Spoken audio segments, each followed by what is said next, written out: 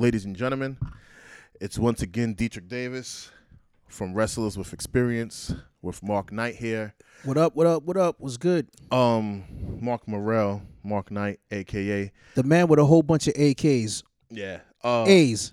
I made a series of foolish mistakes last night.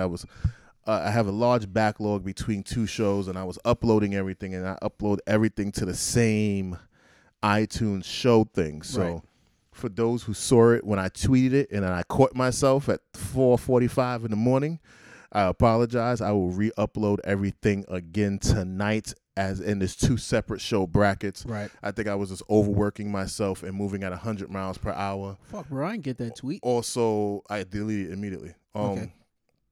Also, I need to make sure, also with the video component coming, I want to make sure that you guys can get this on video on demand. So when you're at work and they shut down YouTube on you, and they tell you they can't do things, we got your back. Word. You could download the video content off of iTunes, so you'll have an audio version and a video version. The first 8 or 10 episodes will just be images of me and Mark as we talk, still images, and then the video component when it comes in the next 2 weeks. I say honestly by, let's say, late June into early July, You'll have full video components you could download on iTunes, download on Amazon Play, Spotify. I don't know if I'm fucking with them yet. I'm really not too sure. They're real sticky in the water. YouTube, I love YouTube, but Leo Cohen is playing a game with the music. I'm not going to hold my tongue about it. Oy. Leo, I'm not going to call you a culture vulture, but whatever you do, you do change the blueprint and the rules for everything. So that is what that is. Shaking my head, dog. Yeah, that is, yeah, right? Completely. So I love YouTube. I love the format system. I'm not going to rely, as I'm going to tell you listeners, we are not the series of podcasts that I'm creating here on Dietrich Davis On Demand with the Wrestlers with Experience and Important Nobodies podcast with other shows to come. We are not the people who are going to rely on YouTube to get paid. We are going to create our own advertisers. We're going to make sure we do it the old school grassroots way, because that's the way that works. Fat the Rooney. And straight up and down. So if you hear any ads, we will not bombard you with it. We will include it to the show. It'll be most likely subliminal. You won't even know you're purchasing what we told you to go get. Anyway. I applaud you for that. Yeah. I just had to chop it up and let the people know I will never lie on this microphone. When I crack this mic, it will always be 100% the truth. All right. You will always hear me legally protect the show, no matter how crazy it sounds. Legal protection is everything. But hopefully that you guys will understand that we are bringing you hopefully to become at least the second and third runners of where you get your wrestling news from. Indeed. From either myself or Mark's Twitter or Instagram account, or just you being a part of our everyday social media lives and everyday podcasting. Word. And getting everything done. So with that being said, Mark, how you feeling today? I'm good, brother.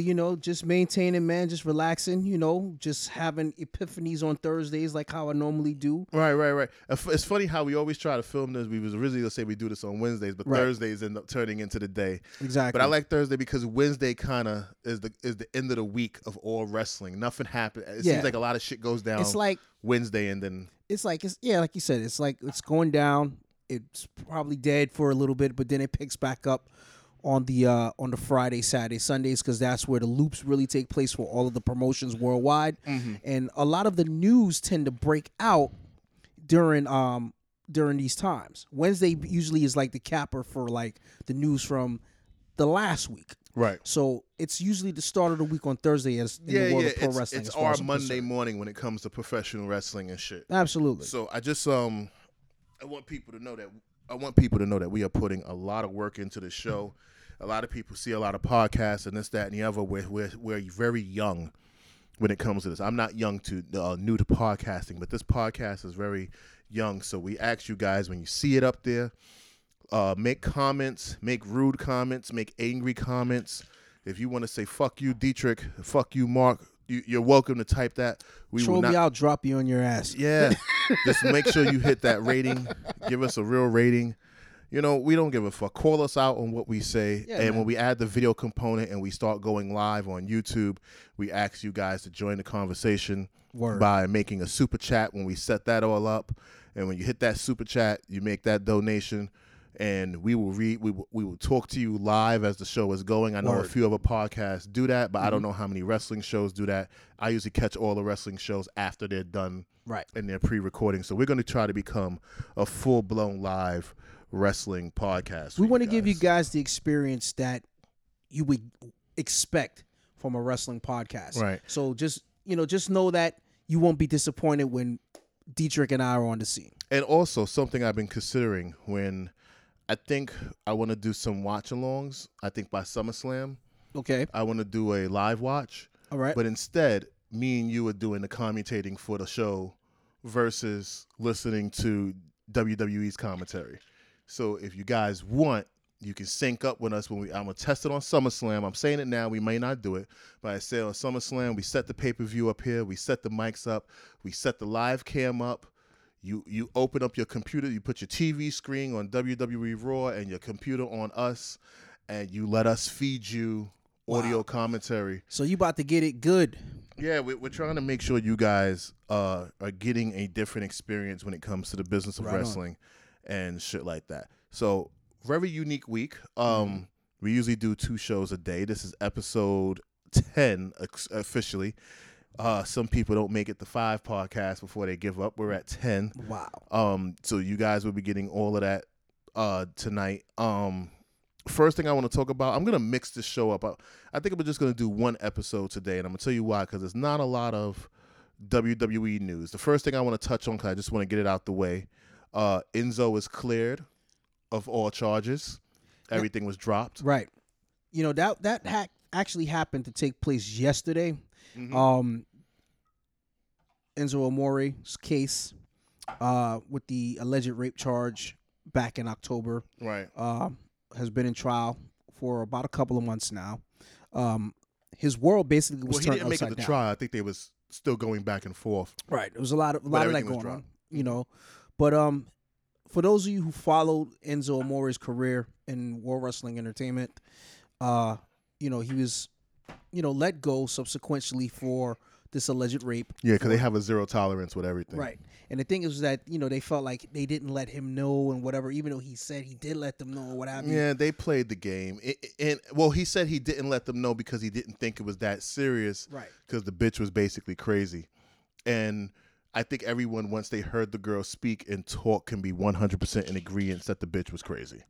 At the end of the day, and all personal feelings aside, because I don't know Enzo Amore. Though he seems like a pure douche. At the end of the day, this woman cost this man his career, cost this man his job, cost this man an opportunity and a bunch of paydays. Well, you know what also? I don't want to blame it on her completely, because if Enzo would have said, hey Vince, hey guys, I got into some shit, got arrested. I didn't tell you guys. Let me let you guys know now. So when this shit hits the fan, they would have been able to get in front of it and maybe give him the legal team to help, because WWE has stepped in before. Which they have. And he was bringing up the numbers on 205 Live. He was bringing a different look to 205 Live. Mm-hmm. I wonder if he will return to WWE. I think he should be allowed to. Or will he go to Impact?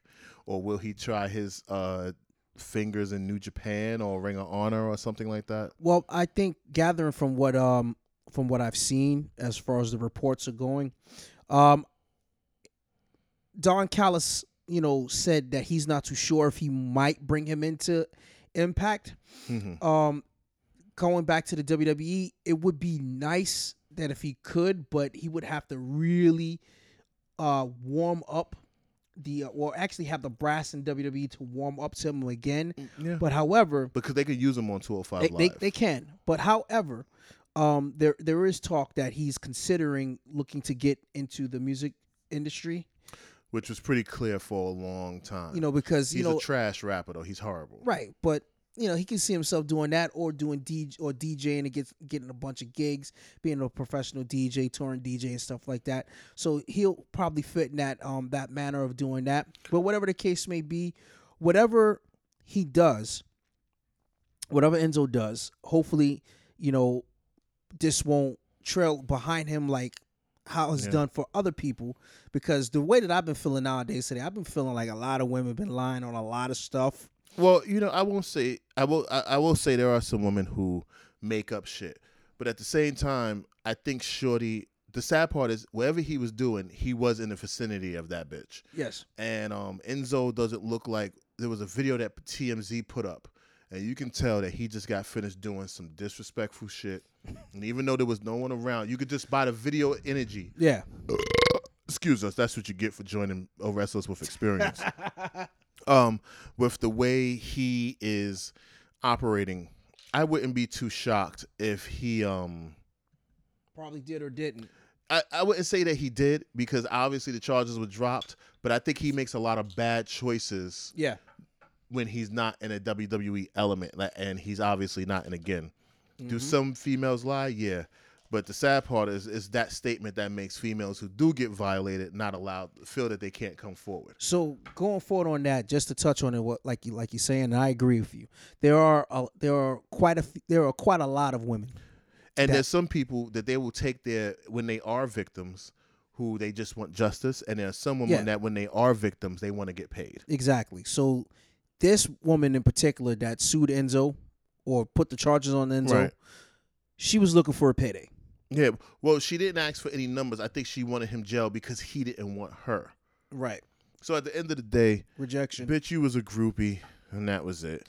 But I think if Enzo came back to WWE and you make it look as if he never left and he addresses everything, like you females in the audience are trying to get a piece of the Enzo and get on the Zoe train and this, that, and the other, and I ain't never lose that belt. I need that belt back. Blah blah blah. And let him work. Let him head up against Buddy Murphy. Let those two go back and forth. Buddy Murphy, I didn't realize how small in stature he is, but that dude, him and Enzo, I think would have a good feud. I think so. With the whole qualifying and this, that, and the other. And I think Enzo and what's his name? Cedric? No. The dude who's the general manager. You're talking about Maverick.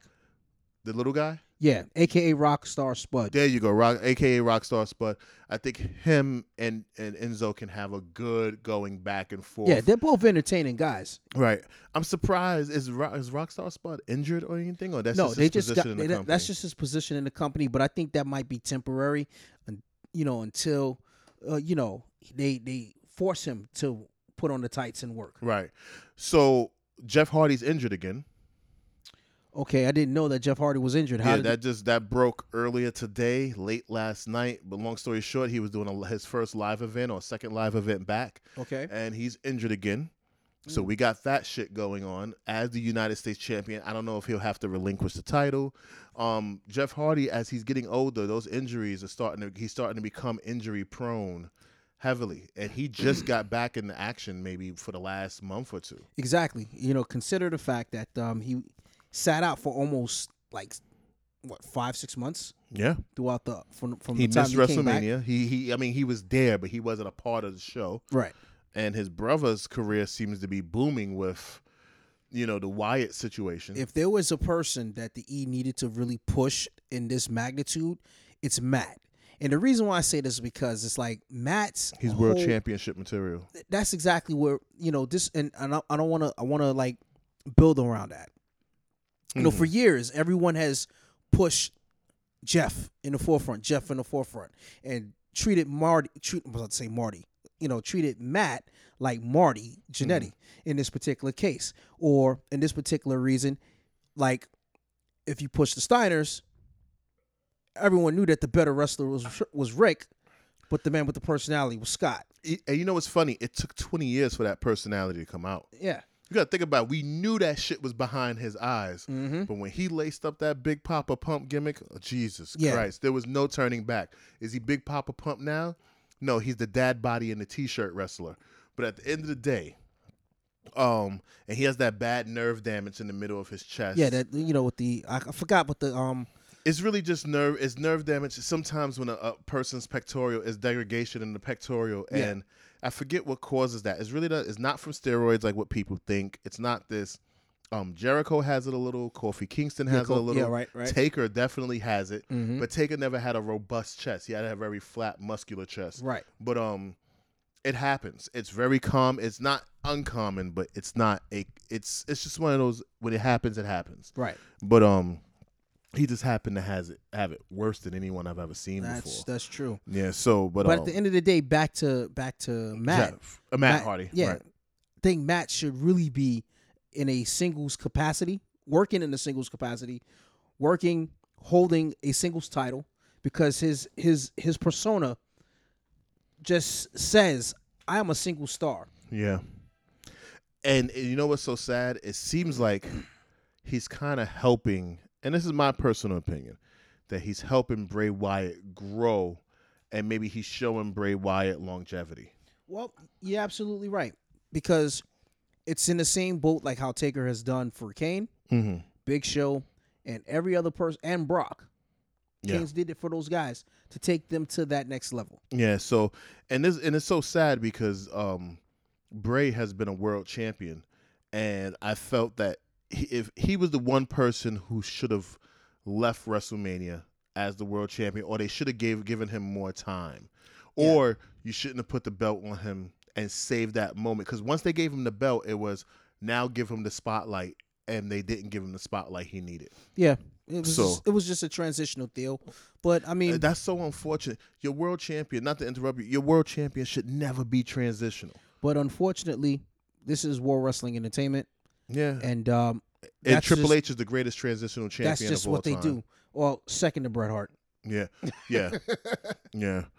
Yeah, unfortunately. And I'm a Bret Hart fan, by the way, just to let you know. You know, I know that. They don't know that. Right, I'm a diehard Bret Hart fan. Right. But, I mean, he's just a transitional champion. Another transitional champion where I can probably even touch on was Randy Savage. Macho Man. I don't think he ever got that true strong reign. Except for his very first run as world champion. His very first run. Even when he was in WCW, it was, you're the man, but you're not the man, but hold this belt until we give it to the man. Exactly. So it's so weird. Big Show, I think, was always a transitional champion. Yeah. Maybe we should do a top 10 list next week. Top 10 transitionals in every category. It's not a bad idea. Everyone does top 10 greatest, top 10 this. We're going to do top 10 transitionals.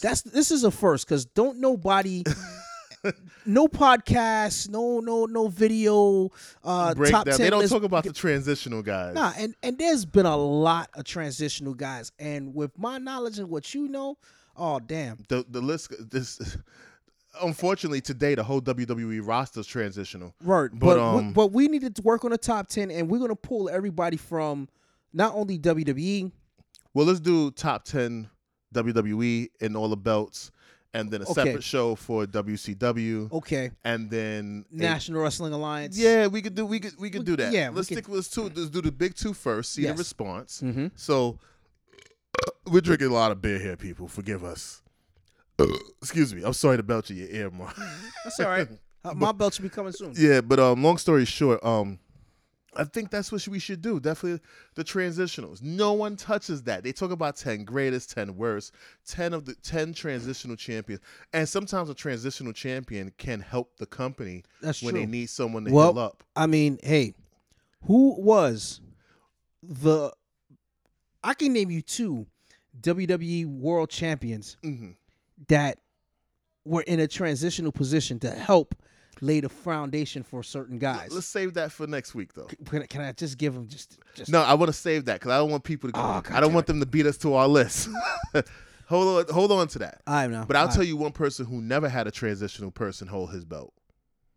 That was Austin. They let Austin work injured and cut promos for a month straight and never had to transition the belt. There was one. So who's that one? The guy who just won the primary. Who's the primary? In Kentucky. Kane. Nah, Kane was a storyline. When Kane lost that belt for that one night, and I've said this on an earlier episode, Kane, one title reign is more important than all of John Cena's title reigns. I've said this before. Yeah, you did say that. I did say that. But you got to remember, Kane wasn't a transition. That was them telling a story. Transition means There's no one else. We don't know what we're doing. We don't know the direction we're going in. Here's the belt, i.e., not to bring it up, I didn't want to talk about it. Big Show going into SummerSlam and WrestleMania 2000. All right. Yeah. All right. You get what I'm saying? Yeah. When he went into that New Year's phase, Big Show was a transitional champion. He was still proving himself to us, and his stock had dropped since WrestleMania. Since WrestleMania 2000. Well, okay, but that may be true, but I kind of beg to differ. And he was a double transitional champion because he did that again while he held the belt for Brock when Brock first bruised his ribs and he lost it at SummerSlam. Wow. So Big Show twice in his career was a transitional champion. Actually, 3 times when he had the world fucking title and then had to drop the belt when what's his name cashed in or Jericho won it off of him. So Big Show's whole career is transitional champion. Damn. Now, when you look at Kane, they had to make sure Monday Night Raw popped the fuck off. Kane couldn't bleed. You wouldn't see the blood through the mask. So Austin had to take the busted open to win the title and then come back the night after, after the Hellish King of the Ring pay-per-view, after Mick Foley fell off the cage. That popped the crowd bigger than Mick Foley going off the cage. Now the next night on Raw, ratings is through the fucking roof. True. Austin wins the title back. Right. He didn't hold the title. Now, when Austin was injured, he held on to that fucking title for a long time while he's cutting programs with Kurt Angle and this, that, and the other. They had to get Austin to next pay-per-view. Yeah. So Kane was a storyline aesthetic versus Big Show whole transitional career. Right. Jericho on the low was a transitional champion too. That was another person I was going to mention. But another transitional champion. I want you to hold it though. I really want you to hold it. Damn it! I just want to say the initial. Can I say the initial? No initial. We'll save it for the next show. All right, man. We're gonna get off this transitional shit. Yeah, let's get to it, man. But we're gonna. But again, Matt Hardy, like you said, to go back full circle. Yeah, Matt should be in his singles capacity. Should be and you can still have him with Bray, but push him as a singles as well. Have Bray help him sustain the world title shot. And then eventually set up a program to where Bray and Matt can go at it for again, the title, right? And then boom, you push Bray to that. If the people accept him, because Bray has been burnt to the fans through WWE booking, and that's very unfortunate. You know, because if you shave it, because Husky Harris, we knew he was the man, but now with the Bray Wyatt character, we go, okay, he's a certified star, but you know, it is what it is. I want to jump into the biggest story of the week, and to me, it's the biggest story because I'm all about the business side.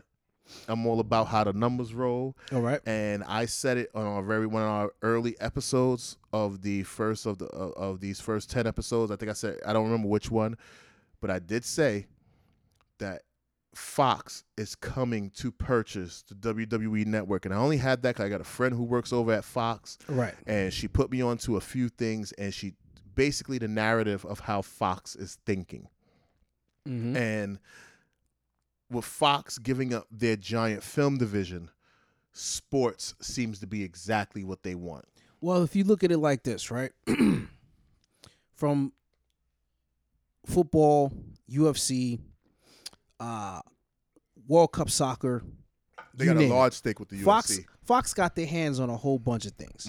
So now to fill the void, you put in World Wrestling Entertainment. That's just going to take Fox to the next level. Right. Well, Fox don't need to go to the next level. They still have some of the highest rated programmings on television. But when you have basically 365 days of content you need to create, WWE is something to fill that content void. And Fox got a couple. They just, if this is correct and the rest of the deal goes through with Disney, they got a couple $1 billion to spend. You get what I'm saying? So Fox Sports and them putting SmackDown on a totally separate show and Raw on a totally separate show because USA said they don't want that. And I think Vince, being the businessman that he is going to say it's both or nothing. Now, I think them going to Fox would be good for 2 reasons. One, Fox is only going to give them 2 hours per show, but they might get the 10 to 20-minute overrun, but they 100% might not. Okay. But them losing that third hour of Raw might save them ratings-wise.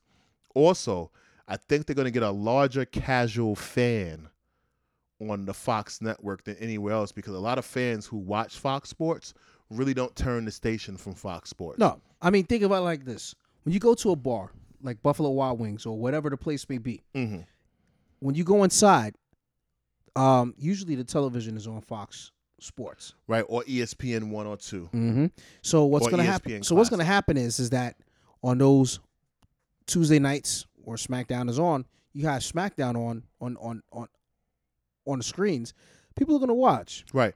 And a lot of sporting bars, big chain sporting bars, do have contracts. So most of them is ESPN or the major sports events. Right. There's a casual fan that's just going, they might get 500, 600,000 more casual fans watching, which may create more subscriber-friendly products. Of course, it gives Fox 5 access to more documentaries, this, that, and the other, blah, blah, blah. But the name of the game is content providing. And I think with Fox being in the financial situation that they are, which is positive plus, right, WWE might be the better fit. The USA Network is great, but if USA is not going to give Vince $200 million per show, and Fox may give him 210, 220. They're going to go for that. Yeah, he's not going to separate his two shows between Fox and this. And with with Fox having a great relationship with the United Kingdom, and the WWE creating that United Kingdom show, it's going to have more viewership worldwide than anything. Yeah. Yeah. I mean, because like I said, you look at Fox. Fox Sports put on like a whole bunch of sporting content, and I mean, better yet, they also use the phrase sports entertainment every so often as well. So it's the proper home for the proper network. Right. So I figure like this, right? You have NASCAR, you have racing, you have World Cup soccer, you have baseball, you have all sorts of things that's broadcast on Fox Sports that you probably won't see anywhere else. Maybe on like you said, on the ESPN and things of that nature. With the WWE, it would be a perfect fit. And now we're gonna shoot here, right? As kids, right? How do we get our wrestling here in the Northeast? Through television, because it was no internet. Through television, right? What was the station that we watched Wrestling Challenge and WWE Superstars? NBC. Oh, that Saturday Night's Main Event. Right, but NBC. But see, WWE has had almost a 45 to 50 year contract with them. Well, I remember back in my day, we used to watch Wrestling Challenge and Superstars on Fox, Channel 5. And I bet you that was through NBC with an agreement through the net. For syndicated TV programming? Most likely. That was Fox. No, I'm telling you, as a person who works in film, I'm telling you, most likely Fox made a deal with NBC. NBC, a lot of people don't understand how networks, and I'm looking up all WWE network shows. Okay. A lot of people don't understand that sometimes a company, back in the day, in order to get syndication, you would have to sell a prepackaged deal to all of the networks. Gotcha. Okay, I can see your point with that. When Vince packaged, he probably had a series of deals, but NBC most likely had the rights to everything. Yeah. Considering the relationship he's had with Dick Ebersol during back then. Right. So for them, it's, oh man, that's going to take me doing some heavy research. But I'm willing to put $1 on it that NBC logo, Coliseum's Video, which was an adult video company, it'll be between Coliseum and NBC's deal marketing through this, that, and the other. I think that right there in its own right would be an episode for itself.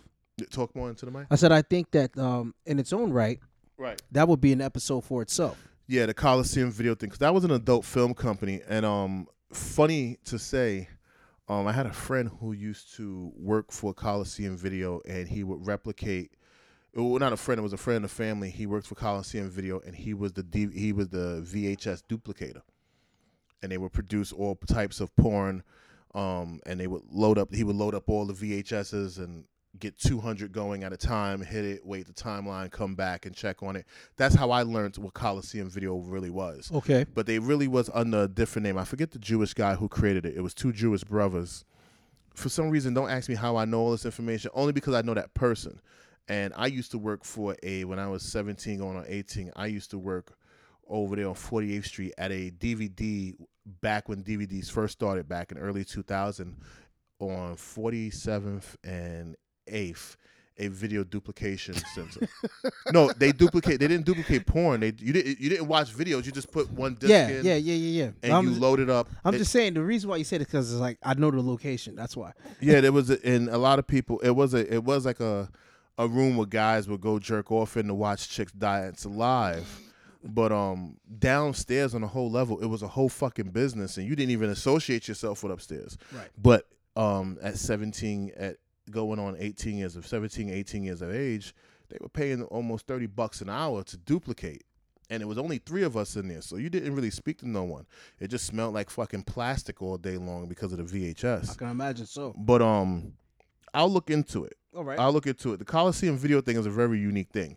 But I think Fox is going to be a great situation for them. They're gonna come out on top on this, I believe, and Yeah. I agree. I agree with you on this. And a lot of people didn't see that coming. Even me and you talked about it, and you joked around how it's not going to happen. A lot of people thought it was fake, but I saw the Fox writing on the wall when UFC got sold, and I said, okay, WWE is now going to start playing the entertaining. We're willing to sell for the same $4 billion, but at the same time, Vince is not trying to sell it. He's trying to build it.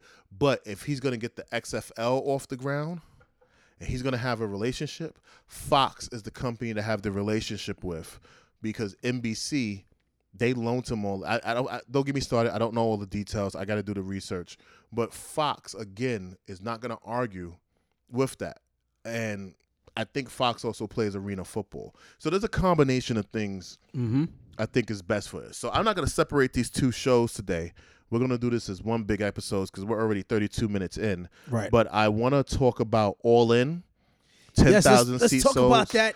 Let's talk about it. 29 minutes and 36 seconds in. Yes. They sold all the tickets. Only 200 tickets resurfaced as resale.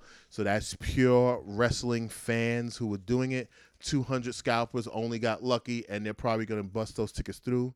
For the first time in North American history, a company has sold out a building like this. There's only 2 things confirmed for the show. One is Rey Mysterio is confirmed. They didn't say who he was wrestling. Right. And the other one, which I think is genius, is Cody Rodes versus the NWA champion Nick Adonis. And also I want to add in, they sold this before announcing CM Punk's autograph thing. That is so true. I want to talk about that for a second. So this is solely... Yeah, we're going to jump into this heavy. And I want to jump on the first thing is Cody. I think the NWA thing wasn't him being nostalgic with his father. I think that's, what's his name from Smashing Pumpkins? Billy Corgan. Being very fucking smart.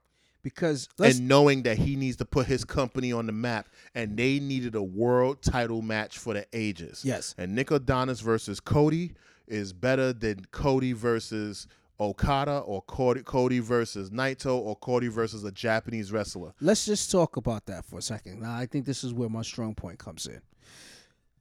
In Chicago, Illinois, back in... Is the show in Chicago? It's in Chicago, yes, okay. at the Sears Arena. The fact that they sold out the arena within this amount of time is just fucking perfect. But let me jump in here for a second. Hold that extreme thought. When Dave Meltzer said they couldn't do it, I remember listening to the podcast. I was taking a shit, and I was playing. That's the only time I can listen to Dave Meltzer. I'm just keeping it fucking real. My resources are 10 times stronger than Dave Meltzer. And if he ever listens to this show or someone plays a clip for him or this, that, and the other, Dave Meltzer gets his fucking information from the boys in the back. not the agents. He's getting it from the fucking wrestlers who are this, that, and the other. And eventually Vince is going to narrow it down and start firing niggas. But I knew this was going to happen because they blew out all the sales in Hot Topic. Right. They are internet darlings. Yes. These young dudes has been paving the internet, and the older wrestler doesn't understand the power of the fucking internet. So that's how I knew this event was going to sell out. It's kind of like the same way how cable became king and Vince rode the wave. Here is a situation where the wrestlers now, the boys, are now in control of their destinies, and that's what. And again, the boys always been in control of their destinies. They just gave up their destiny to the promoter. Right. So now let's talk about this situation here with this match. Mm-hmm. Right. Chicago, Illinois, in its own right, is basically the fuse to what modern day Gates in professional wrestling all around the world is today. And I'm going to go back to Kaminsky Park. Actually, that's Madison Square Garden and the Boston Garden. Wait. This one, besides Boston Garden and Madison Square Garden, I got to talk about Kaminsky Park. Kaminsky Park had the largest drawing gate in North America of all time, right? In what category? As far as professional wrestling goes, it was there. And it was I'm not too certain of which match it was. I don't think it was Hack and Schmidt or whatever, but I do believe that it was a match with Buddy Rogers when he won the NWA Championship, and it was in Chicago, right? You know what I mean? It had the largest capacity crowd, and it was the night that Rogers won the title. From there, you've had so many other events. How are you basing this? Are you basing this off of numbers? Because if you're going that far back than Hackensack, then that gate probably drew $5,000 at that time, and that was considered big money. Right. We're talking to a possibly $80,000 gate for an indie show. I'm probably going back. Jim Cornette ain't never do that. No, I'm probably going back to it might be Hack and Schmidt. I'm not too sure. But as far as I'm concerned, I knew that one of those matches, Hack and Schmidt. No, not Hack and Schmidt. I'm sure it was Rogers. Mm-hmm. It was Rogers and Thez for the title. We're talking about 25 cents, maybe 50 cents a ticket. You know what I mean? So now we're looking at maybe a $2,000 gate. It was a huge gate, right? And it had one hell of a crowd. It had a big hell of a house. But the fact of the matter is that being that Cody and the Bucks did this, it made history. But the fact of the matter is that the NWA Championship was involved in this.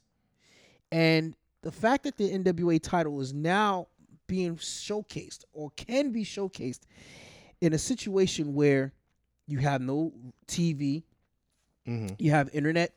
Hold on, and this is gonna. I believe this is gonna be broadcasted live. Allegedly, let me start using this word heavy. Allegedly, if they put it on YouTube, then they really murdered everybody.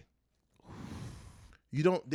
You got to remember. See, Jim Cornette says something, and I'm a fan. I'm not a fan of Jim Cornette. I'm a supporter of Jim Cornette. And let me say this. Mm-hmm. You got to remember, this is not. They don't need pay-per-view. Pay-per-view is not a live element that's needed no more. No. They could sell this on YouTube for $2 a view.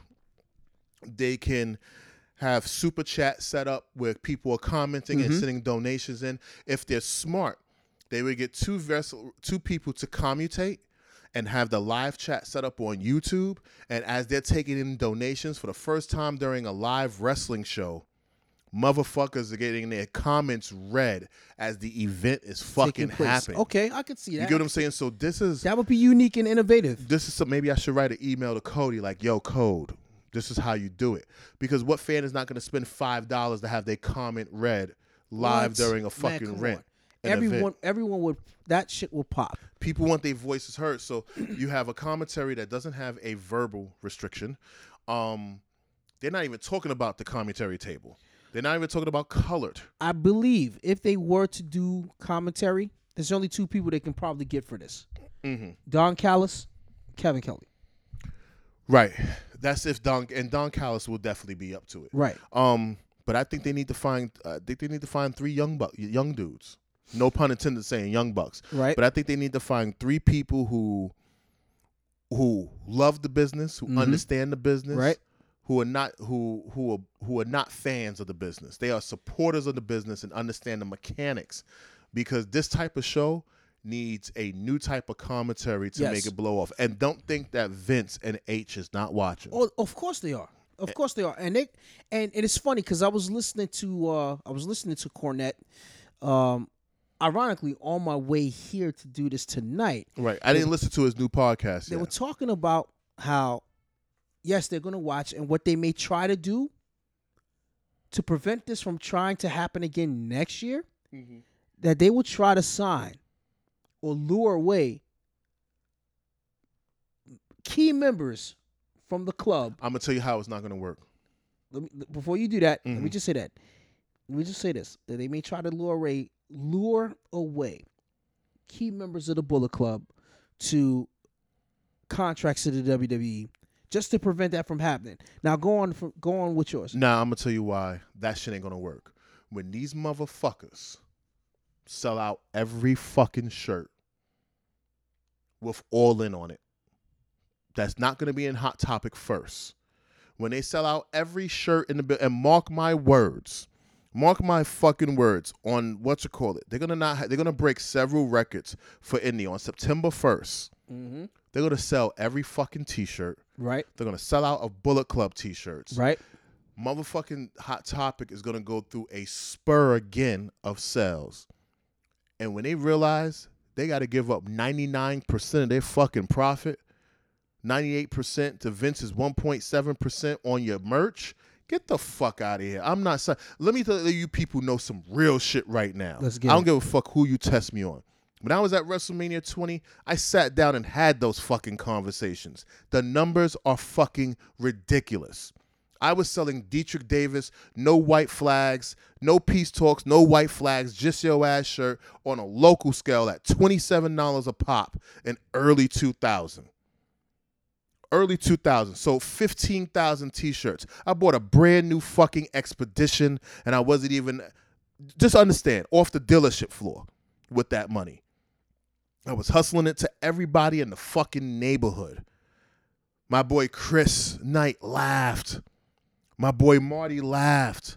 All those dudes laughed at me. Why aren't I trying to sell shirts? Why this, that, and the other? Dude, I'm heading to Connecticut. I should have merch. You guys don't understand. I'm not knocking my peoples.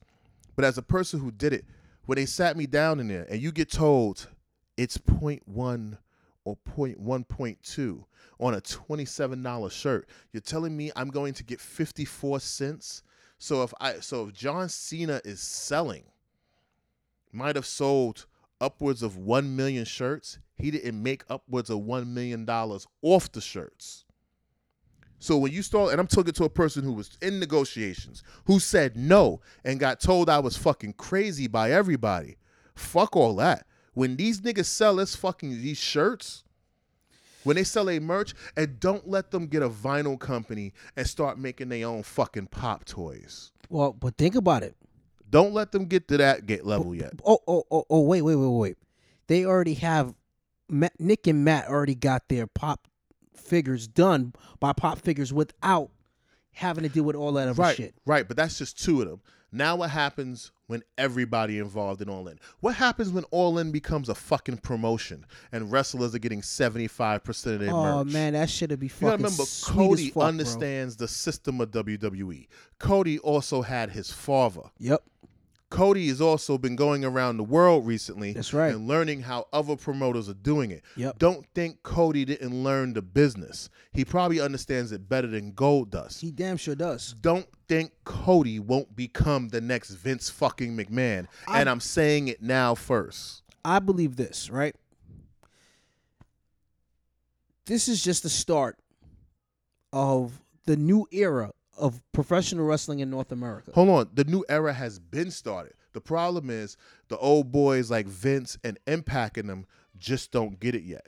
because the internet is becoming the most number one place for wrestling. You don't need commercials. Nope. You don't need nothing. Nope. You just need to make sure that YouTube doesn't suspend your fucking account. We got friends like who have Ace Pro Wrestling who they're on Roku devices and they're doing it. But in reality, YouTube is the fucking home.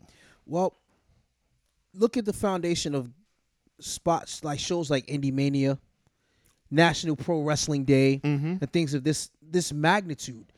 These were just seeds planted. These were seeds that were planted in the landscape of pro wrestling to where now guys with a passion like the Young Bucks, guys like Hangman Page and Marty Scurll and Cody Rodes with this and Kenny Omega, for this matter, to have this passion to take pro wrestling to this next level, especially from the indie scale, it has changed the game, and I agree. It has changed the game. Yeah, it happened. Let me tell you something. The wrestling game changed the moment when WWE created the WWE Network. They were 10 minutes too late. That's my personal opinion. Okay, because Netflix had already set up their subscriber service. People didn't understand the subscriber business until then. Me and my friends, when we did a film called Monkey Gang. This is in 2007, 2008. I'm talking subscribers. They looked at me like I was crazy. I said, yo, YouTube. I said, Netflix just started putting videos on digital. Who's going to watch shit on digital? Everybody laughed at digital. People in offices, this, that, and the other. I said, are you guys fucking serious? Digital distribution is the way to go. Chuck D said that same exact thing too about digital distribution when it came down to music, and he wasn't lying about the shit at all. It's just no one was listening to the people who was paying attention on how the new wave was going. So when we're putting together this film, me and my boy Logic and the mighty Casey, we're all going to war with each other quietly about how this should be done. And I'm saying, look, we have to use this. I told them, don't release it in the theaters. I don't care that we spent this many $1,000. Put that shit on YouTube for free because that will set the pave. This is before, we're talking 2008 in YouTube's infancy. Yep. You know what I'm saying? So when Vince created the WWE Network, which was back in 2012, and he played with an on-demand service, which really didn't work too well. Which was only on cable. Right. It didn't work, and not all the cable companies had it. It was one of those things. So in 2008, in Logic and Mighty Casey too, I was arguing them down, and they're telling me I'm crazy. Cody, all he needs is motherfucking YouTube.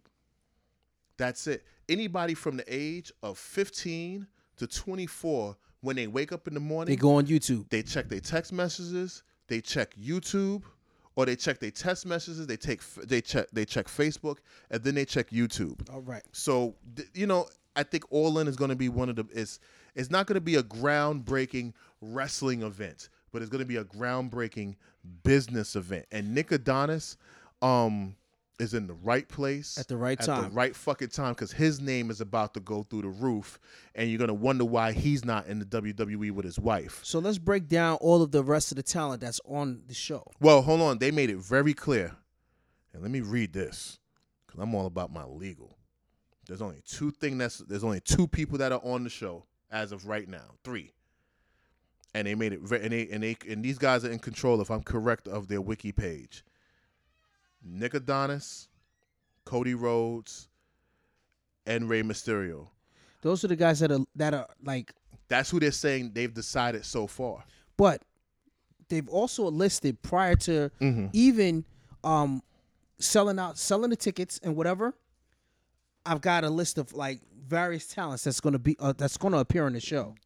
I think you should say allegedly, because I on some real shit. Okay, well, they made it very clear, and Cody and what's his name, one of the people said themselves, there's only 3 names on this show as of right now. So I think everyone's lists are considered as speculation. Okay. No one has a confirmation yet. So for speculation purposes, on you mean allegedly on Mark Morell's list, okay, allegedly, Brandy Rhodes. She won't be. She's injured. Allegedly, Hangman Adam Page. Well, we all know that Nick and Matt Jackson and Marty Scurll is going to be there. Allegedly. Allegedly. Kazuchika Okada. Kota Ibushi. Joey Ryan. Tess Blanchard, she's on the card. Nope.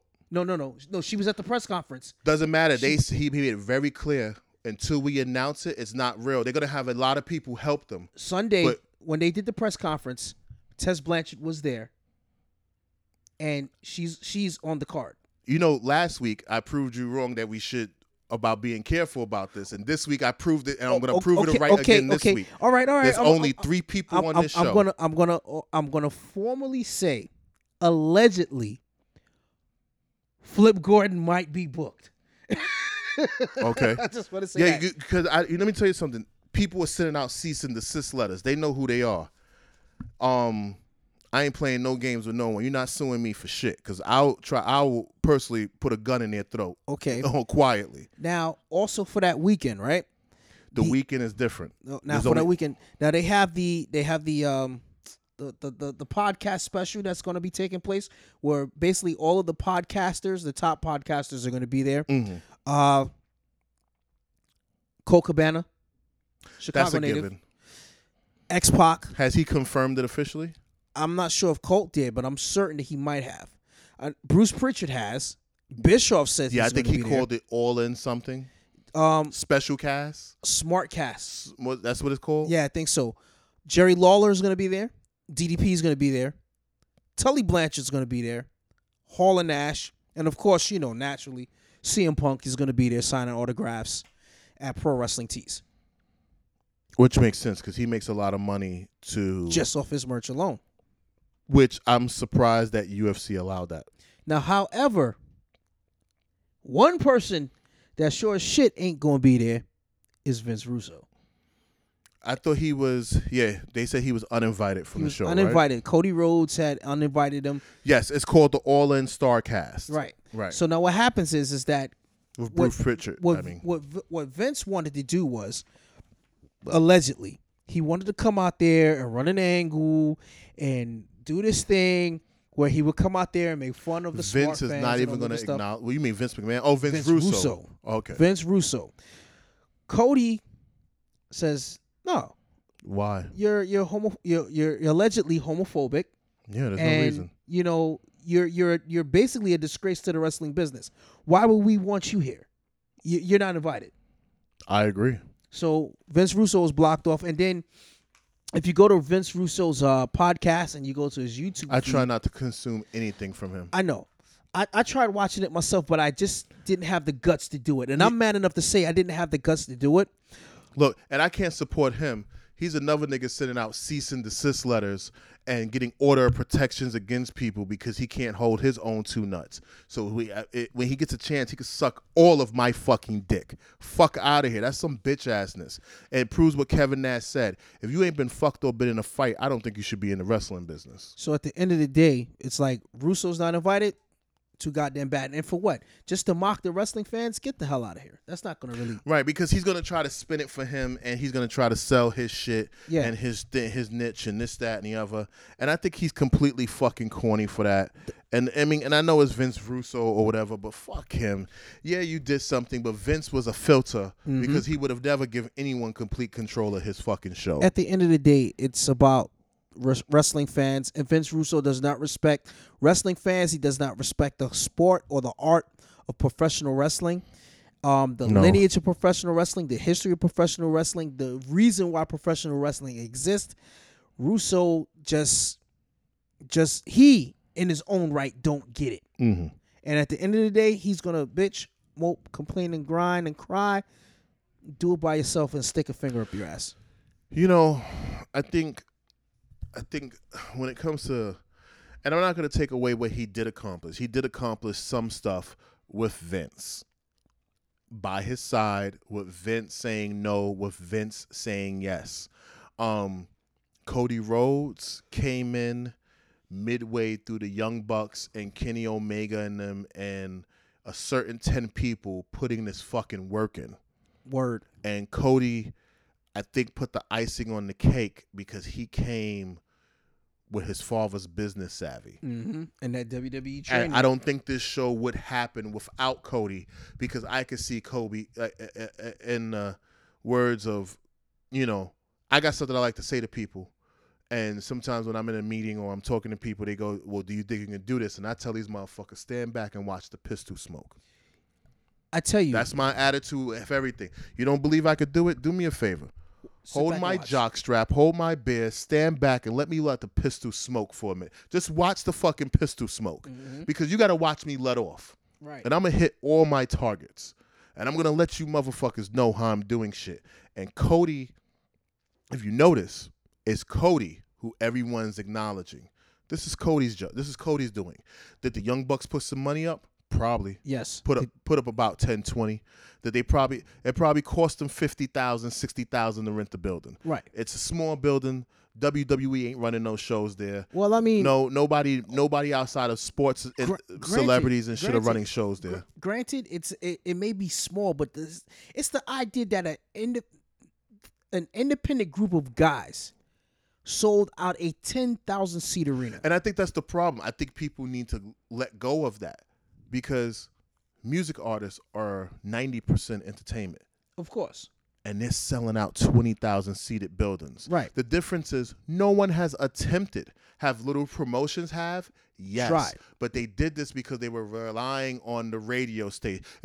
I don't have to listen to Jim Cornette this week to know that Jim Cornette and 90% of the other wrestling guys go, well, you got to get in business with the TV station and the radio station and this and that. And they're relying on old methods.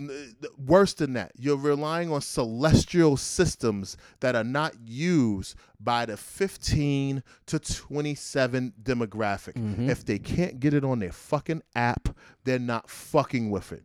The reason why something sold out in 29 seconds, because niggas was in front of their fucking computer buying the fucking app. They were on their phone on the way to work, sitting in the car, or as they got to work, or as they got off of work, buying this.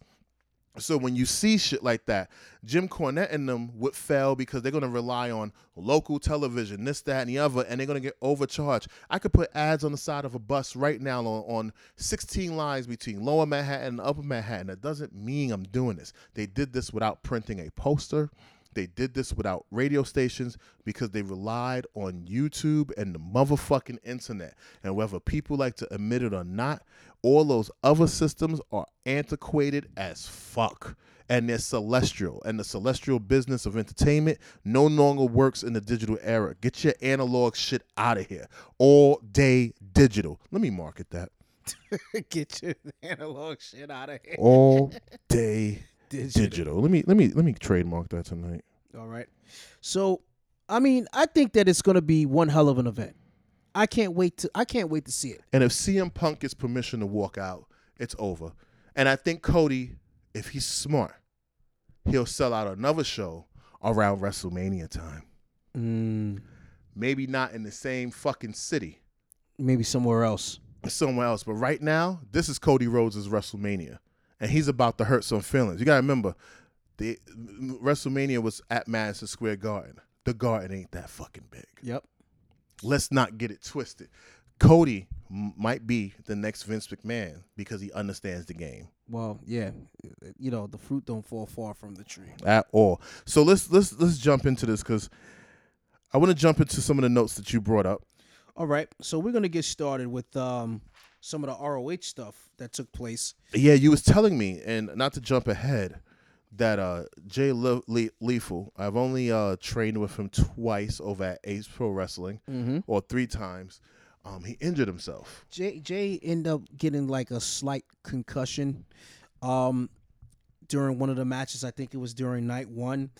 He was supposed to be involved in one of the matches in night 2, but I'll get into that just in a bit. So we're gonna touch on War of the Worlds, because that's the tour that's going on. Right. This is from May 9th from Lowell, Massachusetts. In a non-title match, we have the Briscoe brothers, Jay and Mark Briscoe, defeating Jushin Thunder Liger and Flip Gordon in a tag match.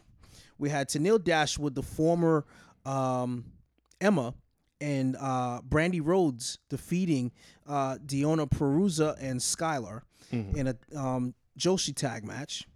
Then we had Coast to Coast, Leon St. Giovanni and Shaheem Ali defeating the Kingdom, TK O'Ryan and Vinny Marseglia.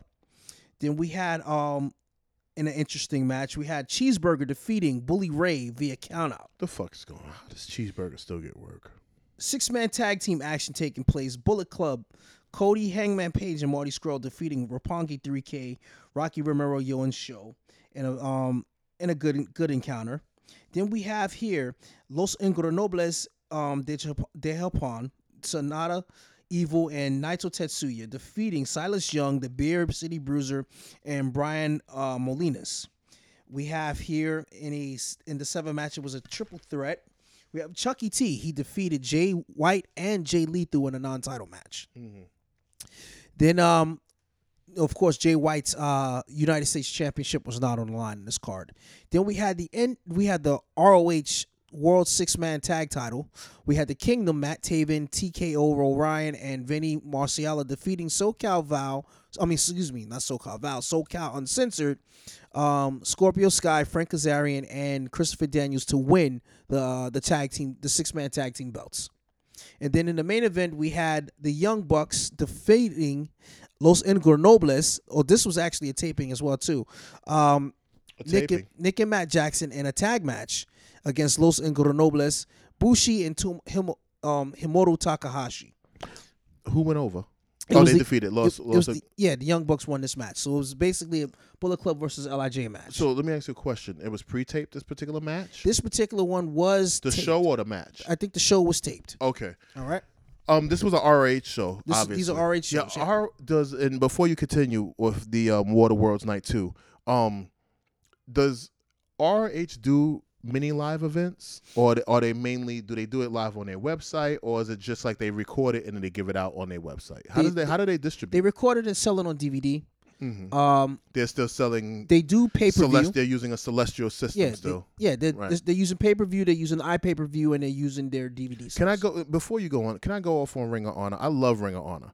I think WWE raids them on a regular fucking basis. Well, and then we'll get into talking about that later on. Right. But that's the God honest truth. That's the God of truth. They definitely raid. But I want to say something. Ring of Honor, you another set of motherfuckers that I need you niggas to get out the Dark Ages and get out that celestial system. Stop selling them fucking DVDs and sell the events on YouTube. YouTube has a little thing that you could put a money button next to, because if regular film studios are doing it, you can do it too. Mm-hmm. I don't want to see your shit on DVD. I want to see your shit in iTunes. I want to see your shit on Amazon Play. Stop with the fucking...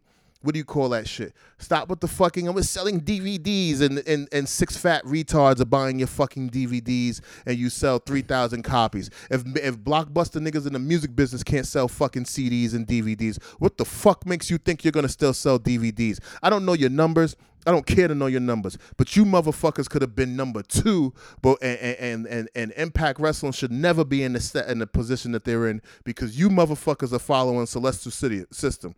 Get on your digital shit or get the fuck out the business. War of the Worlds Tour Night 2. Mark, continue. United States Heavyweight Championship match. I had the black. I'm getting upset. I'm tired of these old niggas not moving forward. Niggas get out the way. Calm down, son. Fuck, tell him. I know you mad. I was about to tell you. Tell him why you mad, son. Tell him why you mad, son. Tell him why you mad, son. No. All right, so IWGP US Heavyweight Championship match. Jay White defeating Punishment Martinez in a match. Then of course hold on. Cheeseburger gets 2 matches over Bully Ray. Cheeseburger's over. I thought Bully Ray left the business. I thought he was badly injured. He's suffering from concussions too. But come on, he still did it. Bully's a fucking worker, bro. Come on. All right. So Cheeseburger defeat.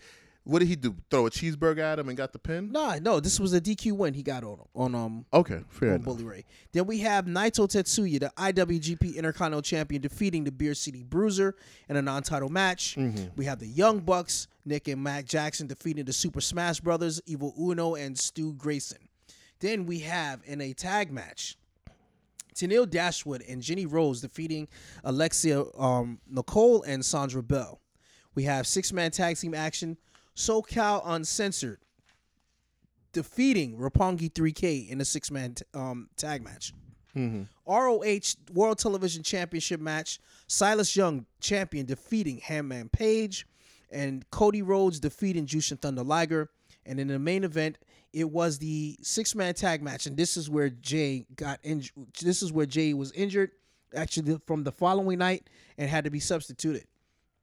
It was Los Ingobernables, Sanada, Evil, and Hiromu Takahashi with Bushi in their corner, defeating Colt Cabana, Kenny King. I don't recall who was the replacement for Jay Lethal in this match, but Los Ingobernables got the win in this contest. You know, I would like to see, is that faction growing, or are they keeping it at the 4 or 5 guys they got? LIJ is keeping it at the I think it's 4. No, it's 5. It's 5 guys: Evil, Sanada, Hiromu Takahashi, Bushi, and of course Naito. I need Bushi in that world title picture. Well, it's very interesting where they might be going with Bushi in this particular case. We'll just have to wait and see what happens at the Best of the Super Juniors, which we'll get into talking about later on. Okay. Well, since we're already there. Yeah, because I see when I look at the notes, we do follow notes on the show, people. Yeah. It's mixed between his notes and my notes, and then we mesh it all together. We don't follow it exactly in order. Right. But where are you picking up at? I'm picking up at the New Japan Pro Wrestling. And I'm picking up on the May 18th. May 18th. So May 18th, which is basically next weekend. Actually, this weekend. No, this weekend. Right. All right. So from May 18th. So we got a show tomorrow morning. Yeah. So from May 18th all the way up to June 4th, New Japan Pro Wrestling will be hosting the 25th anniversary or the 25th annual Best of the Super Juniors tournament. This showcases the best of the junior heavyweight wrestlers that will compete for the Super J Trophy and the opportunity to wrestle for the IWGP Junior Heavyweight Championship.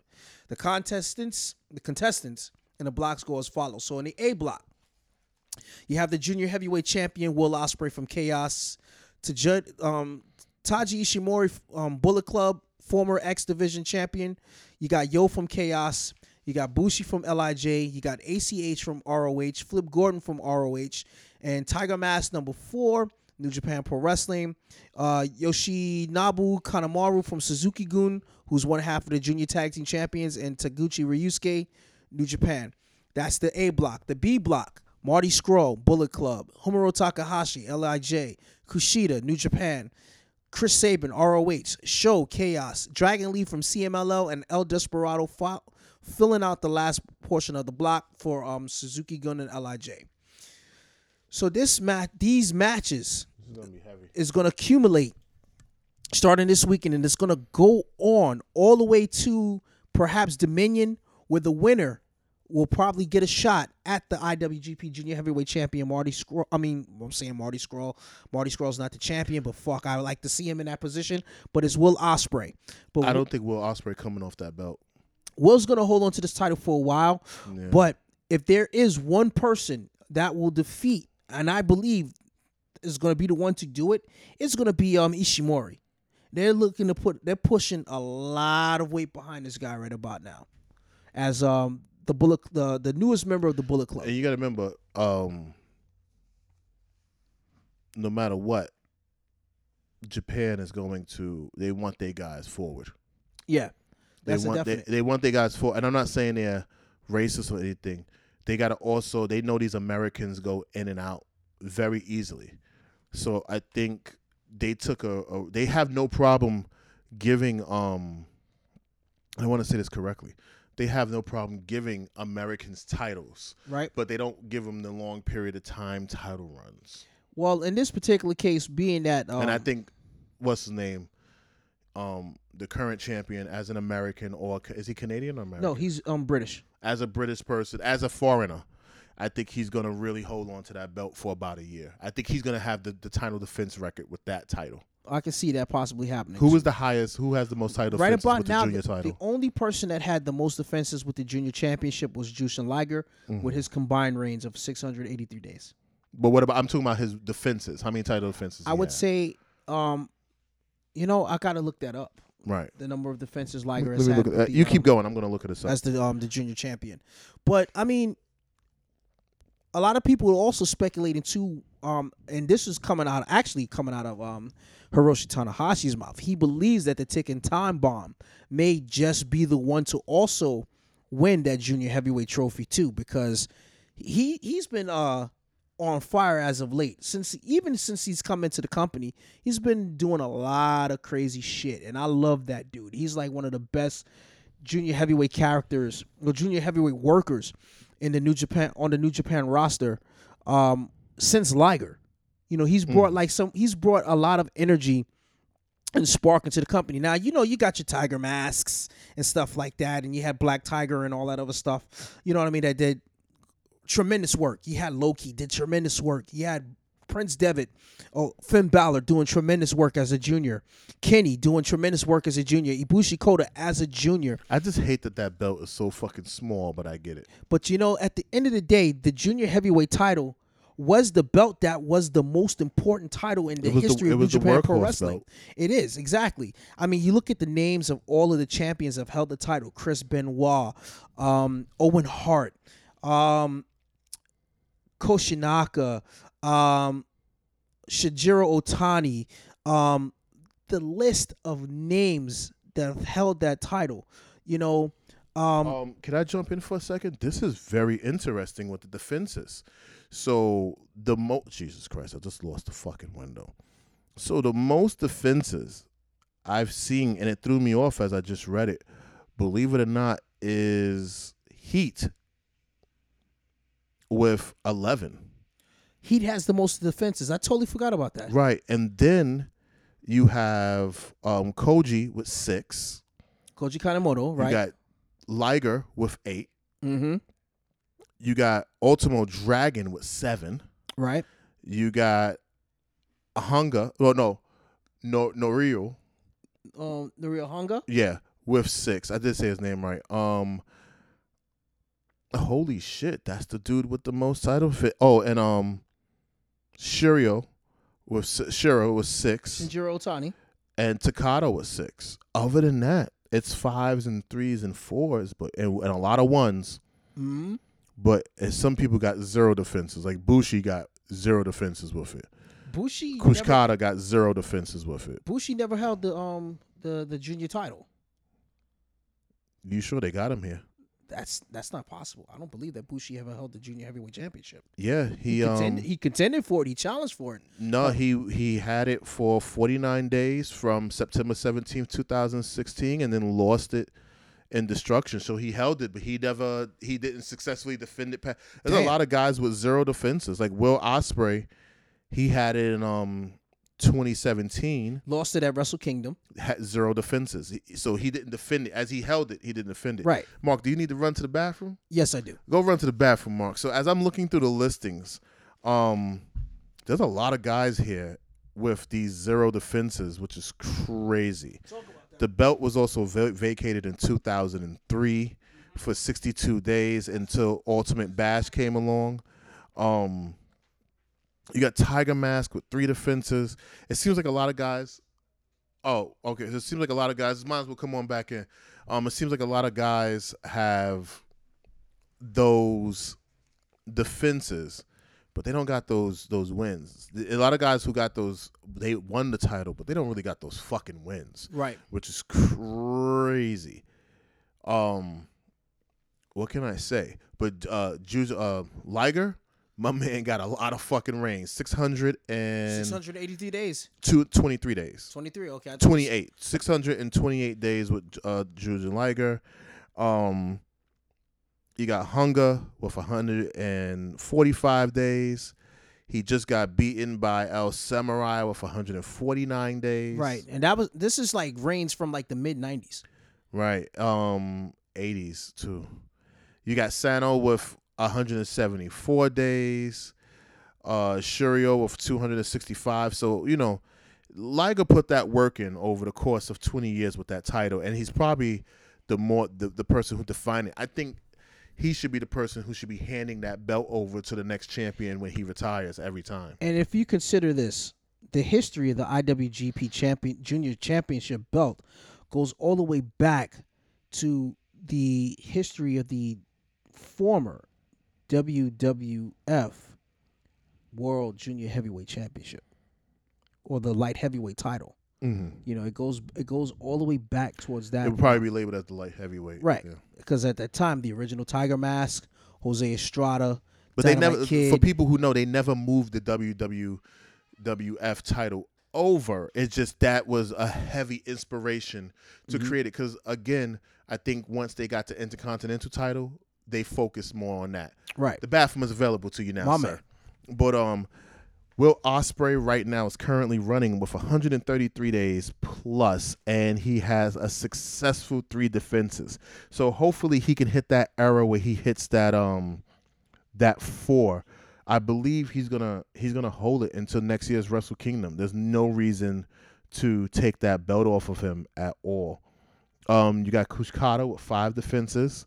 We don't have a lot of 5 defending people. Well, you got Morofuji with 5 defenses and since 2010, 166 days. So I'm not gonna run you guys' ears off for fucking numbers. Go to Wikipedia, look up Junior Heavyweight Championships. You motherfuckers will figure that shit out. I just know that Will Ospreay will be holding that belt for a while. And a forgotten about Junior Heavyweight Champion is Prince Devitt. Well, considering that, look at his reigns.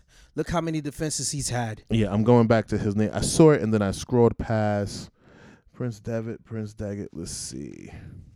Prince Devitt, he 364 days. He's the second because he also has 419 days. 1 title defense, he has 4, and then 7. And you know why I don't think they acknowledge that in New Japan too much? Because it's their secondary title. And it's that title they focus on the longest reign, not the defenses. But that world title they put defenses on. Right. So let's move on next to the rest on your list that you got here on our notes. Okay, so we got the update for Dominion, which will be taking place next month. So that's the show I'm excited for. So we got the after. We're gonna break it down right here. The aftermath of Wrestling Dontaku has shaped up at the upcoming Osaka Joe Hall event. We have the Young Bucks challenging Sonata and Evil for the IWGP World Tag Team Championship, the heavyweight tag team titles. The Bucks are transitioning from junior heavies to heavyweights for New Japan Pro Wrestling, and that's been a surge as of late because right now, like, they're shuffling the deck in New Japan Pro Wrestling right now. For starters, Taichi, for example, has left the junior heavyweight division, right? And he's now transitioning to a heavyweight, and he's looking to get a crack at the never openweight title, which is within my notes. Goto Hiroki will be defending the never openweight title against either Mike Elgin or Taichi in a singles or triple threat match for that never openweight belt. But going back to the transition of the Bucks and Taichi becoming heavyweights now, This makes room, of course, for the young lions that are starting to make a name for themselves as junior heavies, which will soon be looking to fill in the gaps about a year and a half from now, to fill in the gap to perhaps go after guys like Kushida, go after guys like Will Ospreay, go after guys like Ishimori from Pro Wrestling Noah and Impact Wrestling and so forth. These guys are looking, the juniors that they have, the new crop of juniors that they're building up right now, they're making a lot of noise right now. So just be on the lookout for those guys. And then, of course, Jay White will be defending the United States heavyweight title against Juice Robinson. So that's also going to be a good match, because so far, just this year alone, Juice has really put the gas to the ass and just been doing a lot of good shit. Right. From his Yeah, I didn't think, I wouldn't have thought we would be getting this much from him this year, but he's having one of those fucking Donald Glover years. It's starting to turn into a good 2018 for him. I mean, just looking at the fact that he's done exceedingly well in the in his singles match against Goto. You know what I mean? Although he didn't win, but he put on a hell of a match against him. Then he goes on and have these stellar matches at the New Japan Cup, even going toe-to-toe and standing toe-to-toe with Tanahashi. You know what I mean? Right. Stepping his game up, even though Tanahashi beat him, but he definitely put his weight in that match. Then, of course, the rematch with Goto again, although he did not win, but he still had a strong showing. And of course, there was the 6-man tag match. I think it was a multi-man tag match where, although Chaos won the match, Jay White set his eyes on Juice Robinson. So there might be a chance. I'm not too sure. That's the man to look at right now. I'm not too sure, but I can probably say that the match between Jay White and Juice is going to be something to keep your eyes on. I think Jay's been doing a tremendous job with the title. Yes, he's gotten some successful wins over David Finlay, which was good, but as a new challenger coming on the horizon, since winning the title from Kenny Omega, Juice Robinson is going to give this kid a run for the money for the title. All right. And then, of course, we can now get down to the double main events for Dominion. The double main events have been set up as well, with Naito Tetsuya, who for the first time since recapturing the IWGP Intercontinental Heavyweight Championship belt, I like to say things like that, against Chris Jericho. Jericho and Naito, if Wait, you like to say things like that against what? Like, for example, when I give a name to a title properly, I give the name to the title properly. What do you mean? For example, the Intercontinental Heavyweight Championship. It is the Intercontinental Heavyweight Championship. I'm fucking old school. Yeah, it's not that serious. But that's just me. Right. All right. So, if you don't know, they've had an exchange of words between each other on Twitter prior to Wrestle Kingdom 12. Wait, Naito can read? Yes, Naito can read. Oh, I thought he was just a dumb guck. No, Naito's fluent in English and Spanish. Naito looks like the only thing he knows how to do is shit and choose raw octopus. Cabrón. I would say it to his face, too. You know me, no matter what, I'm going to say what I think. He looks like he only chews raw octopus. And shits. Oh, wow. And smacks a bitch real hard. Okay, so before he comes. All right, so check this out. So prior to to Wrestle Kingdom 12, they've been exchanging words on the position of the main event, semi-main events at Wrestle Kingdom. It took Naito back a few years when his first main event was placed in jeopardy into the semi-main to Tanahashi and Nakamura for the Intercontinental Heavyweight Championship. Right. Jericho really didn't care. Wound up calling Naito a dumbass for bitching. Okay. The following year at New Year's Dash, Jericho attacked Naito after the match. Speculation took place as to many of the fans and the insiders were wondering when the bout between the two would take place. It hadn't. Many flags began to raise when Jericho appeared on Raw's 25th anniversary and then recently the Greatest Royal Rumble event. And while all of this took place, Naito was anchored in a feud against Minoru Suzuki, who had defeated Tanahashi for the Intercontinental Championship. Naito not wanting to fight Suzuki for the belt, but he just wanted to fight him so he can shut him up. Naito would end up defeating Suzuki for the Intercontinental Heavyweight Championship belt. So now, on the last day of the Wrestling Dontaku show, Naito was attacked by an LIJ fan who hopped the railing. The fan was none other than Jericho. Now, what does this mean? And are there any ramifications for this bout? I say yes. For a matter of history, the IWGP Intercontinental belt was established back in 2011. In the 8-year history of this belt, there have been over 18 champions, along with Goto, Nakamura, and Tanahashi and Naito which are two-time holders of the title. Like I said, Naito really doesn't give a shit about the belt because he feels that there's way too many belts in New Japan Pro Wrestling, and he just wants to prove that he is the best. And if New Japan is going to be the best, they need to stop harping over WWE and just grow. In other words, get off of WWE's dick and let's just keep our dicks big. For people who are not realizing, he's giving you a little back history. So when you follow these shows, if you're just coming in and you want to get into New Japan, he's giving you a beautiful outline on how you follow the show, what's currently going on. But I do agree with Naito. Fuck all the belts. Just make the champions work. So now Jericho, who is a megastar, for all of you living under a rock, everybody know who the fuck Jericho is and what he's done. He's a multiple-time holder of the original Intercontinental Championship belt at a record 9 times. If he was to defeat Naito for the title, that will actually be his 10th reign as Intercontinental Champion, and he will be considered as the greatest of all time, holding both versions of these titles. it would make great ruffles in the landscape of the wrestling world. You know what's so sad? No one's even gonna fucking think about that. They're just gonna say Jericho had a match because Dave Meltzer is only going to acknowledge. I'm with the fuck Dave Meltzer movement. Well, I'm on the let's build up Mark Knight's fucking movement. I'm the new fucking Mike Tenay, goddammit.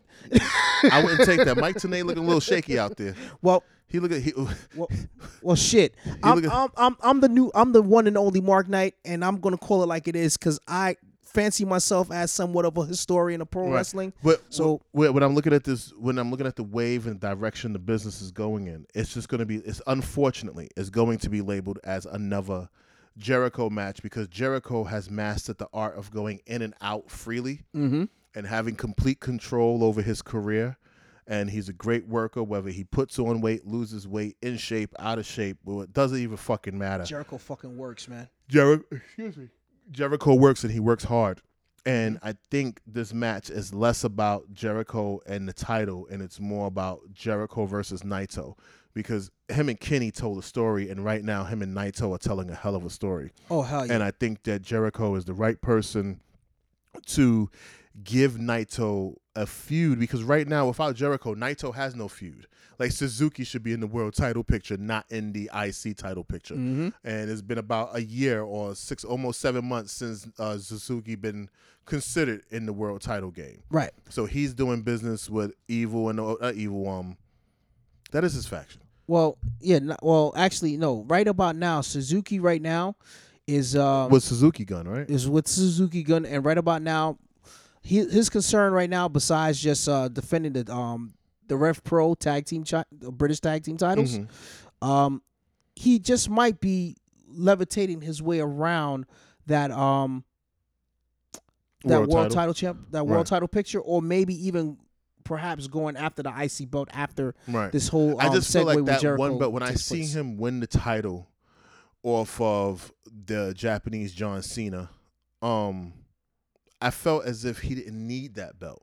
And because of his personality and how large he is and how large he is in personality and how big his personality is and how he transitions on the screen. I see more world heavyweight championship, but the problem is he doesn't deliver in those world championship matches. He slows the whole fucking match down. Ironically enough, as you say that, the flip side of the coin is that Suzuki has won heavyweight titles everywhere, all over Japan. But he's never won that New Japan. Right, that's the belt that's eluding him. That's his solidification. He's won the Pride King of Pancras. He's won the King of Pancras title. He is a World Tag League champion, World Heavyweight Tag Team champion for All Japan Pro Wrestling. He's a Triple Crown Heavyweight champion. He was a IWGP Tag Team champion, IWGP Intercontinental champion. He was a Pro Wrestling Noah Global Honor Crown champion, and he was the Never Openweight champion in New Japan.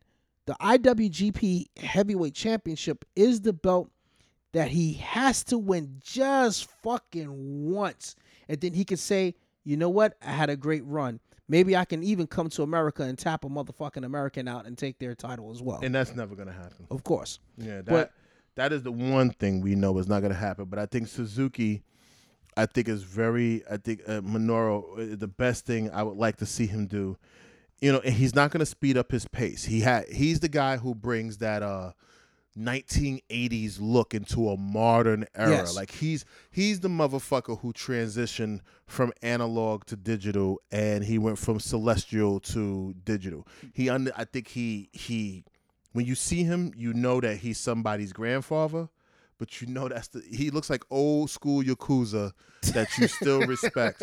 You're not even Japanese and you bow when that nigga walk into the room. Facts, my nigga, facts. He makes sumos go in other directions. Word. So I think he's just one of those guys. And I would say he's the Rowdy Piper of New Japan. Ooh. I would say he's the Rowdy Piper of New Japan, and I'm not comparing him and Rowdy Piper, but he doesn't necessarily need a title. But the title, if you're going to give him one, has to be the IWGP World Heavyweight Championship. I just thought about this. If they were to do something for him right about now, he needs to have a like a series of matches right about now with our Japanese John Cena Tanahashi, Mm-hmm. so that they can pretty much finish up their story. Or if you really want to build him, have it where he interrupts the Kenny Omega match and then build him up through Kenny and see if you can work rate him into the world title picture. But keep going with your notes here. Okay, so now finally, And we're continuing with the story, the breakdown of how to follow New Japan New Pro Japan Wrestling. Pro Wrestling with Kenny Omega, Jericho, and Naito. So now, after a hard-hitting, grueling, show-stopping match, and for setting the record to hold the V12 defense, IWGP Heavyweight Champion of the World, Kazuchika Okada, at the end of his match, issued a challenge to Kenny Omega. This is the official rubber match between both guys, and since they both hold one victory against one another from Wrestle Kingdom 11, Dominion, and the G1 Climax events from last year, now they're finally going to go at it. Now, at the Dominion pay-per-view last year, they fought to a time limit draw.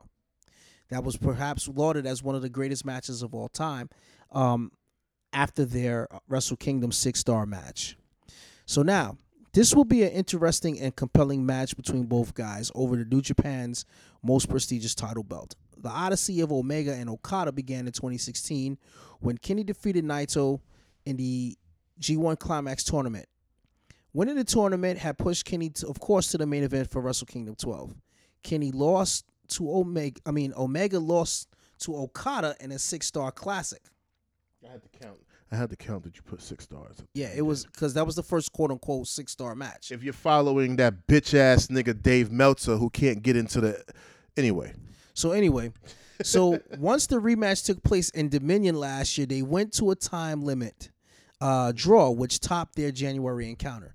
The G1 Climax, however, was a different story. In this bout, it went 35 minutes, and Kenny Omega finally got the elusive pinfall over the champion. Now back to Don Taco. After snaring and claiming the V12 victory over Tanahashi, Okada called out Omega to issue a challenge to a no time limit bout.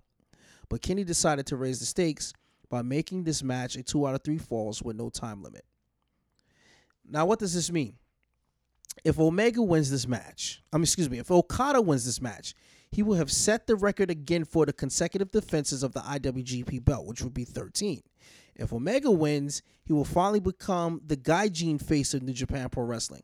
The Best Bout Machine has had a crazy time this year, from losing the United States belt to Jay White, to the split of the Bullet Club, and to tagging with Ibushi Kota to form the Golden Lovers again.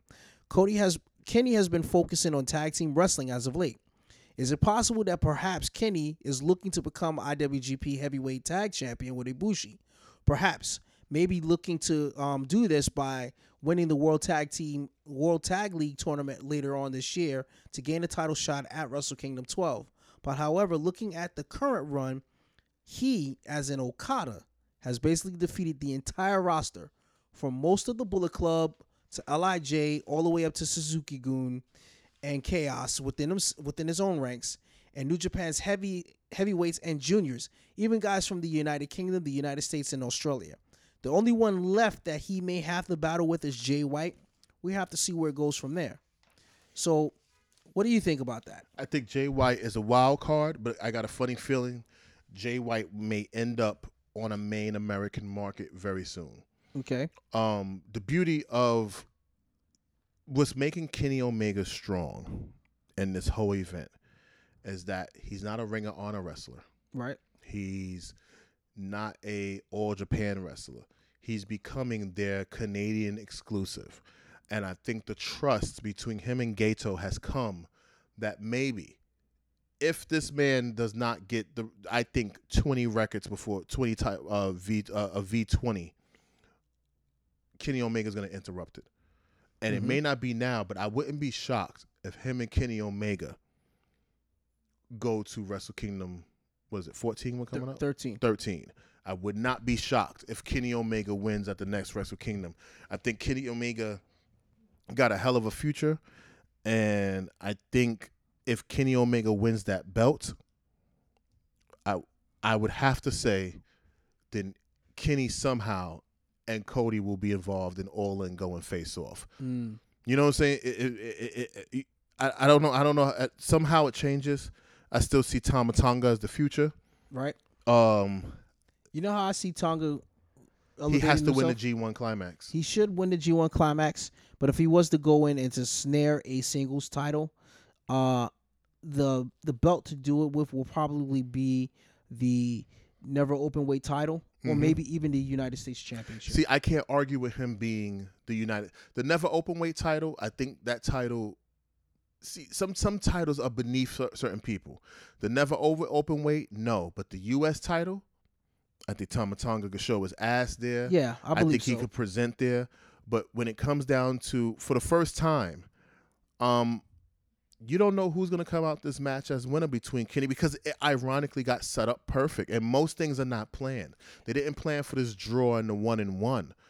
That was just uniquely a great situated, right? A great situation. So I think it leaves us, though we know Okada might win, we wouldn't be upset if Kenny walked away from it. And when it comes down to Jericho and Naito, I want to see Naito with the win, or if Naito loses, I want him and Jericho at the next one. I see Jericho bleeding again in this match. I see Jericho bleeding. I also see Naito bleeding in this match as well too. Yeah, we'll see because they've already told us that story that it's a game of blood, and also I like that it's a 2 out of 3 floors, no disqualified match for the IWGP Heavyweight World Championship, simply because they introduce a gimmick, and the gimmick is not even, you don't even realize it's a gimmick match. It just happened to go like that. But all world title defenses back in the old days, especially the heavyweight championship, the matches were contested under 2 out of 3 fall rules. And there was a 60-minute time limit on each of those matches. Okay? So now, no time limit, 2 out of 3 falls.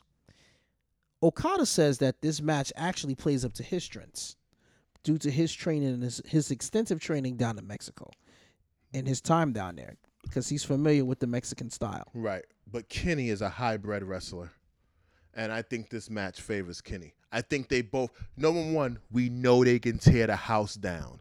They know it. And unfortunately, this is evenly matched up to the T. And you don't get an even match. If it wasn't evenly matched, we wouldn't even be trying to figure out what the outcome is. So now, does this matchup change the face of wrestling history as a whole? No. You know what matches change wrestling history is when every match is affected throughout all of the business. Okay. When Macho Man and Ricky the Dragon Steamboat wrestled, that match changed motherfucking wrestling history. It changed the pace of wrestling. It added in the world champion can be a high flyer. That match changed wrestling history. Every 30 years we get a match. Bret Hart versus Steve Austin, WrestleMania 13. Changed the face of the That's business. another match where it proved the double switch can work, which was never successful in wrestling. And also, they kept a very technical and brawler match, which then turned into what all of the matches looked like for the next 20 years in WWE. Which is the current main event style. Yeah, and now the current main event style is high spot, or Brock's German suplex. So Kenny Omega and them at Wrestle Kingdom 12 in Okada, that's when they wrestled, right? Yes, for the first time. To me, that match was game-changing because they used every style.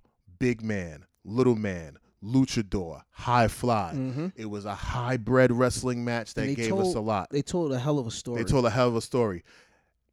And once again, another match that didn't change the business, but it's the match that's going to change other people's train of thoughts, was Jericho and Omega, because they were all over the place like bird shit, but it was organized. Yep. So, look, people, we got a short show for you today. It wasn't a lot of news, but we put it all together for you. Oh, wait. There's one other thing I got to mention. What's that? New Japan Pro Wrestling hired a brand new president. I forgot the guy's name, but the guy's from Holland. and he was the president of Tomy Toys. And one of the things he mentioned was that he wants to trouble WWE. And by saying trouble WWE, he wants to really kind of rock the boat to where New Japan Pro Wrestling will officially become the number 2 promotion in the world. All right, let me jump in here. And I'm not sucking WWE's dick, but WWE had a hell of a head start. And it took a man with a lot of ambition. Cody Rodes can be the second biggest. Whatever he creates can be the second biggest promotion. The problem is English is spoken all over the world, but Japanese is not. And in reality, until you get all those wrestlers speaking in Japanese and English and fluid and cutting promos. Prime example, when WWE was at the Greatest Royal Rumble, when they had the Greatest Royal Rumble, which is just turned out to be a fucking cash grab. When those 3 guys cut the promos, that Indian dude with the long hair, he transitioned to everybody because he cut an American promo and he spoke as if he had been born in the United States. The other guys you question a little. New Japan is going to have to start teaching motherfuckers English when they sign up. Well, to be frank with you. And a lot of them don't speak as great as English. They can have a conversation greatly, but in order to make something marketable to you, in order to win the world, you must win the United States. That's marketing 101.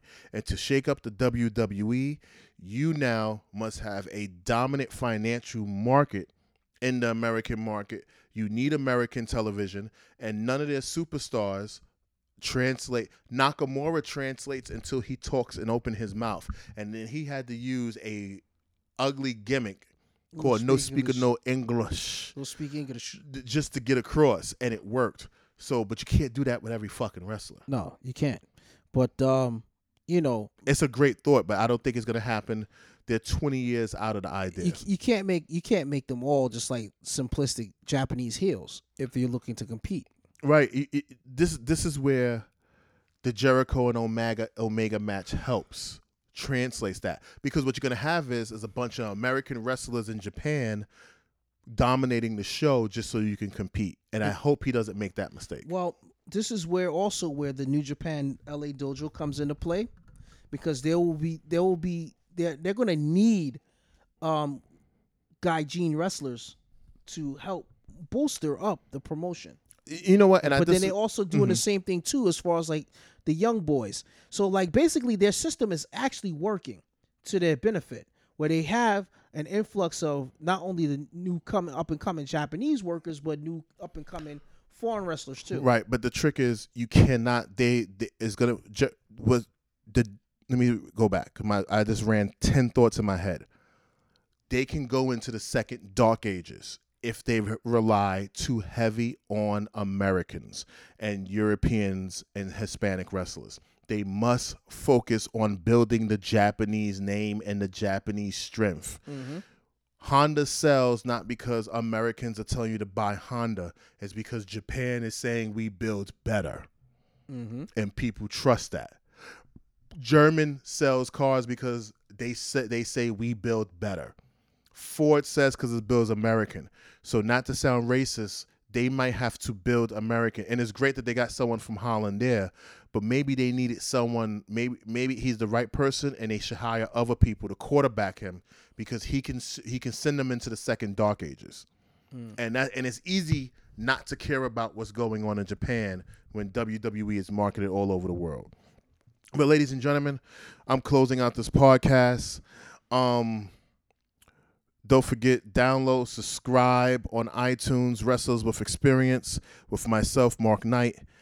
With myself, Dietrich Davis, and to the left of me, Mark Knight, a.k.a. Mark Morrell. You know how it goes. Right. Also, download and subscribe our other podcast, which is called Important Nobodies, with myself, Dietrich Davis, Daisha Hicks, and Justin Maloney.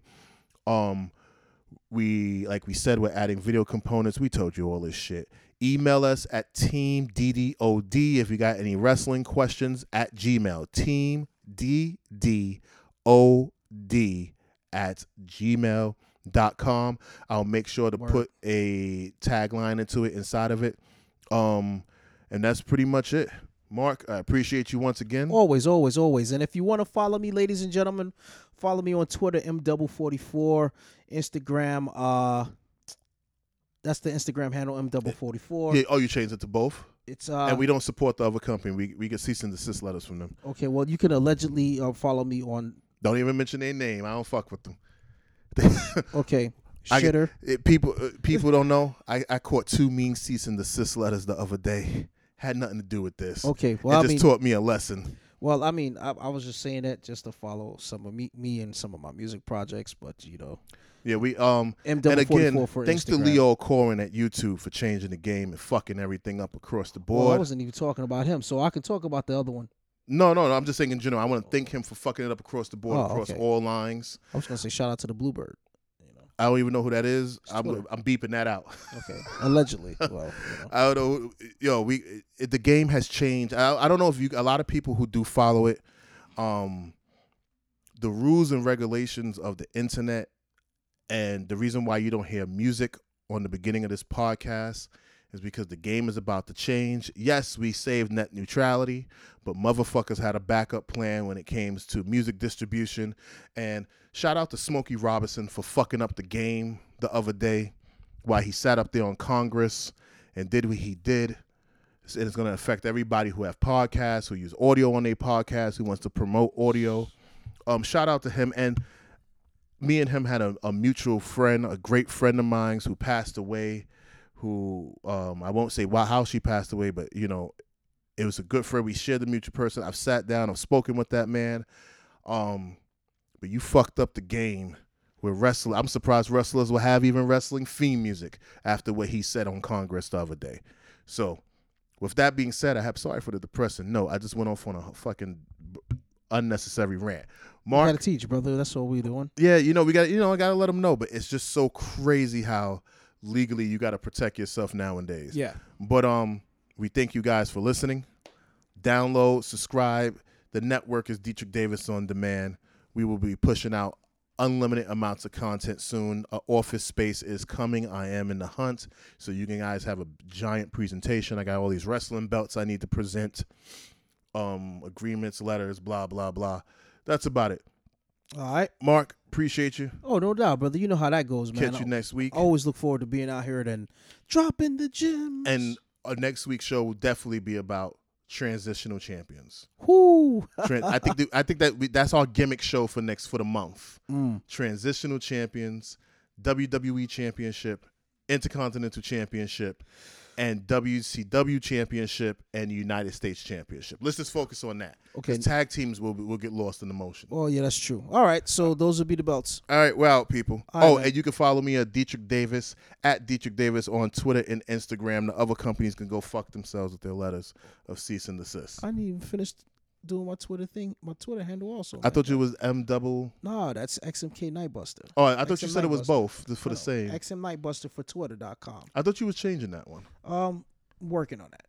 I thought you was changing it to Mark Morrell for your music project. Well, for the music project, it's M double on Instagram, M44. I'm about to switch that switch my Twitter handle soon. But it's still XM Nightbuster. But follow me anyway. All right. So there you have it.